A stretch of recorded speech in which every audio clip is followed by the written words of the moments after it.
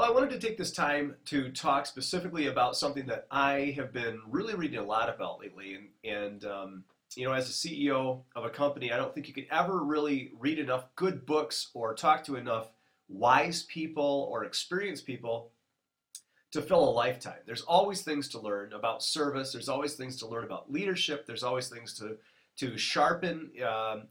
There's always room for improvement. However, I was on a quest to look for some very good books. And the Wall Street Journal actually had printed like a top 15 good business books. And I think as an instructor, it's important to always better ourselves. I kind of look at instructors as independent business people, that you're your own entrepreneur of sorts, or if you're not, you should be growing your business, growing your training business, looking at how you can leverage technology to help build your business in this new century of technology.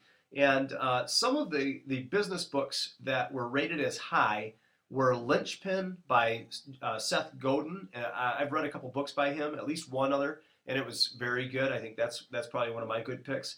But the second one that came in, I actually got a tip from because my daughter was going to be reading this in a youth group. So it's called Strength Finder 2.0. Some of you have heard about it. It's becoming very popular. But what it does is it actually leverages an online test that asks you a series of questions. It takes about a half an hour to finish if you're fast.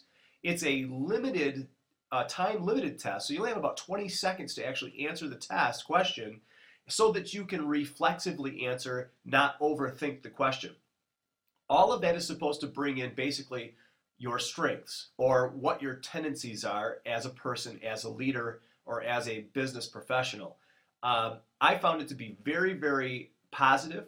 I think that it's probably a foundational step to take when you're trying to figure out who am I and what are my strengths that can help me in business, in personal lives, in everyday community life. So my encouragement would be for you to go out, if you've never heard of it, go to your bookstore or go online and look up Strength Finder 2.0.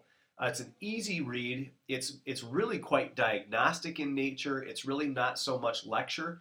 And it really helps identify from some very smart people strengths about you, top 5 strengths that are your tendencies so that you can leverage your strengths instead of focusing on your weaknesses. One example of that, I think, is I'm not very task-oriented. I would say, self-proclaiming, I'm more of a visionary, an idea person, a solutions person, a creative person, but I don't really like to do paperwork, and I don't really like to fill out forms. Well, in a team approach, there are people that actually like to do that. It would be better for me to help maybe pass that on to them so that they could knock it out quickly while I focus on building this business and growing the future of the business. So that's just a little tip I wanted to share with you. I hope your day's going well. Until next time, go forth and rescue. This was Roy on Rescue. Bye-bye.